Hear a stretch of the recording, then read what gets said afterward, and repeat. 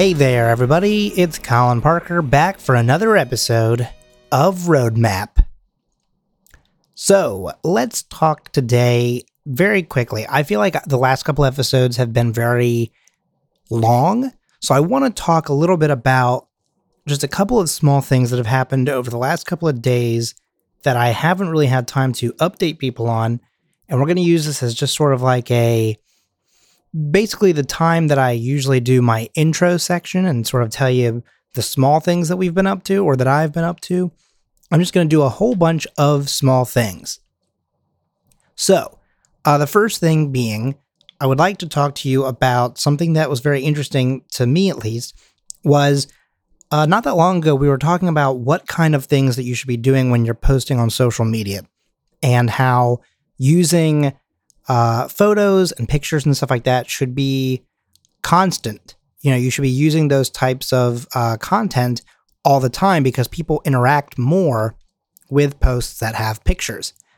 And what's very funny about that is that not long after I talked about that in the leadership group for the Scavengers Network, we were talking about some tools that we can use to post a little bit more frequently, to have some graphics and things like that. Basically, just getting more content out that is more than just pictures of editing software and, you know, conventions and stuff like that. So we were talking about it, and someone brought up Canva. And I honestly don't even remember who it was, because I know that I have looked at it before, like a long time ago.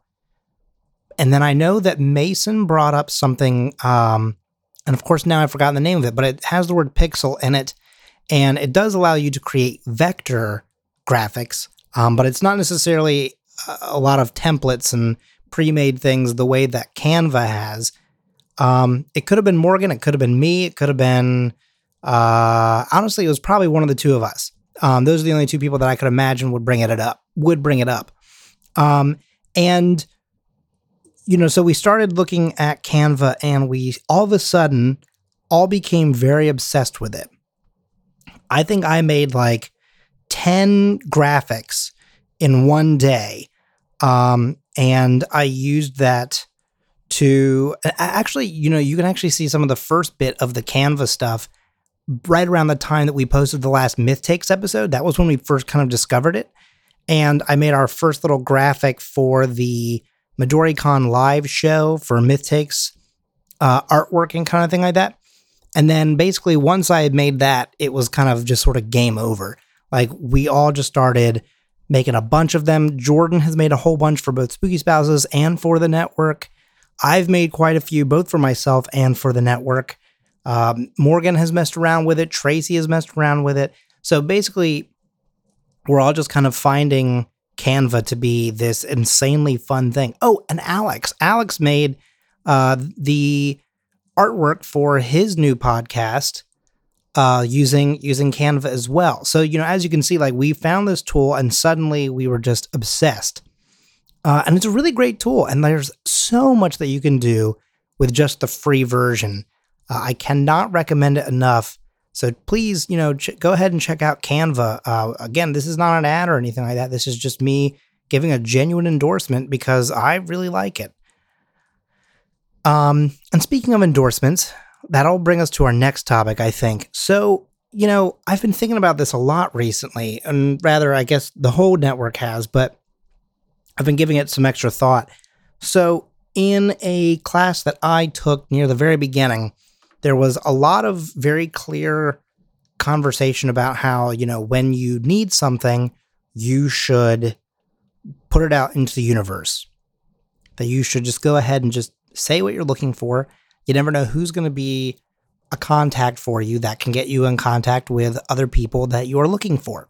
Whether that is someone to fill a position in your company, whether it's to find a co-founder who has skills that are different than yours, which I realize could be similar to the last thing that I said, but I personally think that those are also two separate sides of maybe a similar coin, or also could help you network with other people or with other industries that you may not have networked with before. So I'm going to go ahead and put it out there that we are starting to look more seriously at finding sponsors for our podcasts.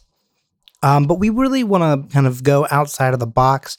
Obviously, we've always had a couple sponsors like Warby Parker, Blue Apron.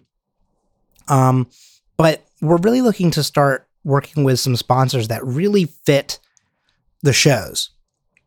So what I mean by that is, forgive me for being blue here, but something like a company that makes, protection or even sex toys or related things for the show The Broads and the Bees, which is a sexual education and sex health and sexual awareness podcast. But they do have toy, not, what's the word I'm looking for? Reviews. So, they talk about like a new item every week, and they talk about these things just so people kind of know what's out there and so that they can better understand their bodies and what they like and what they need. Because that's something that I think that school systems kind of shame or never really actually talk about, because I also understand why you can't talk about what feels good to you. That's kind of a conversation that you definitely can't have. But in general, just there's no real conversation past the idea of here are diseases that you could get. We're telling you that you should be abstinent. Also do safe sex, but we're not really going to tell you exactly what that really entails and what that means and everything like that. So this is a very good podcast to have out there. But that means that we're looking for sponsors that can help us get that message out on a completely on a wildly different topic, but also talking about education, though, I guess. So maybe there is some connection there.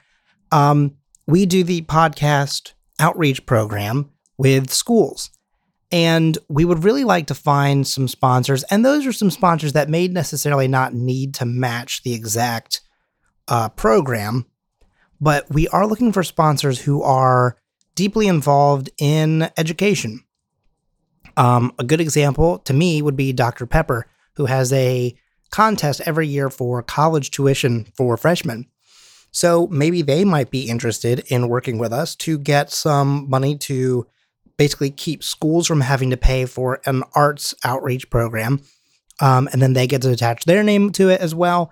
And then the kids kind of get this free masterclass, because not every county that we're going to be visiting or every school is going to be in Howard County, where, I currently reside, which is one of the top 5 most expensive counties to live in. So on average, it's one of the more affluent counties as well.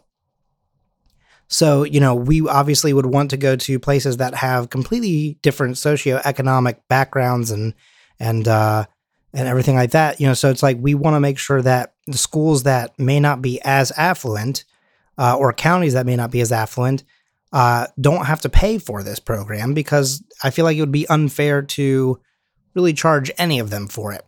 I think that it's public school, right? They get to go for free. Or the students do rather. So, let's try and make this a free program for them.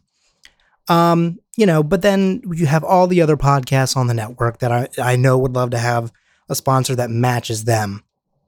Some sort of game store for myth takes or a Podalesma, or who knows, maybe even something like a writing program like Scrivener or something like that a lot of people in actual play podcasts use.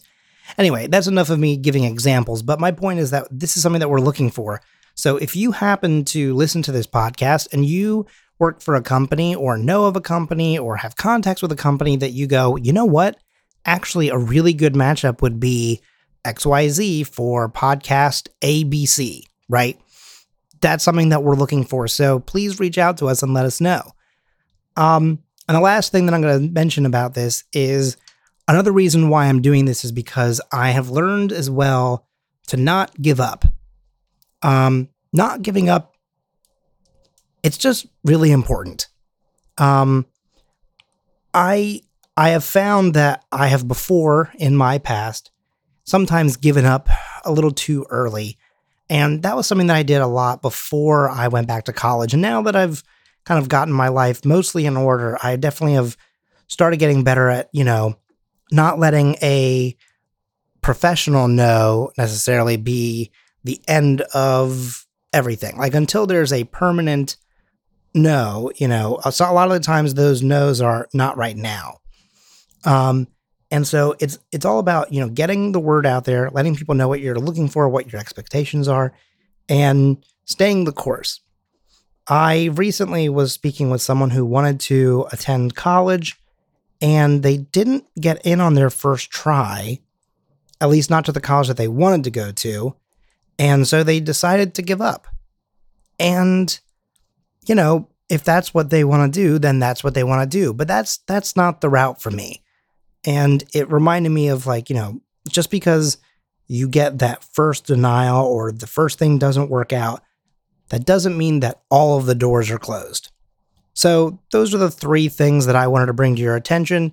Cool tools to use, such as Canva, getting the word out there and just letting people know what you're looking for and expecting, and don't give up. Again, I know this is all sort of all over the place, but these are little things that I would normally open an episode up with and just really haven't had the time to talk about over the last few episodes. So that kind of catches us up. And so tomorrow we'll get right back into classwork and talking about other important figures. Well, that'll do it for us on this episode. As always, I am Colin Parker. Thank you so much for listening to this episode of Roadmap. I'll see you tomorrow, and I'll see you on the Forbes.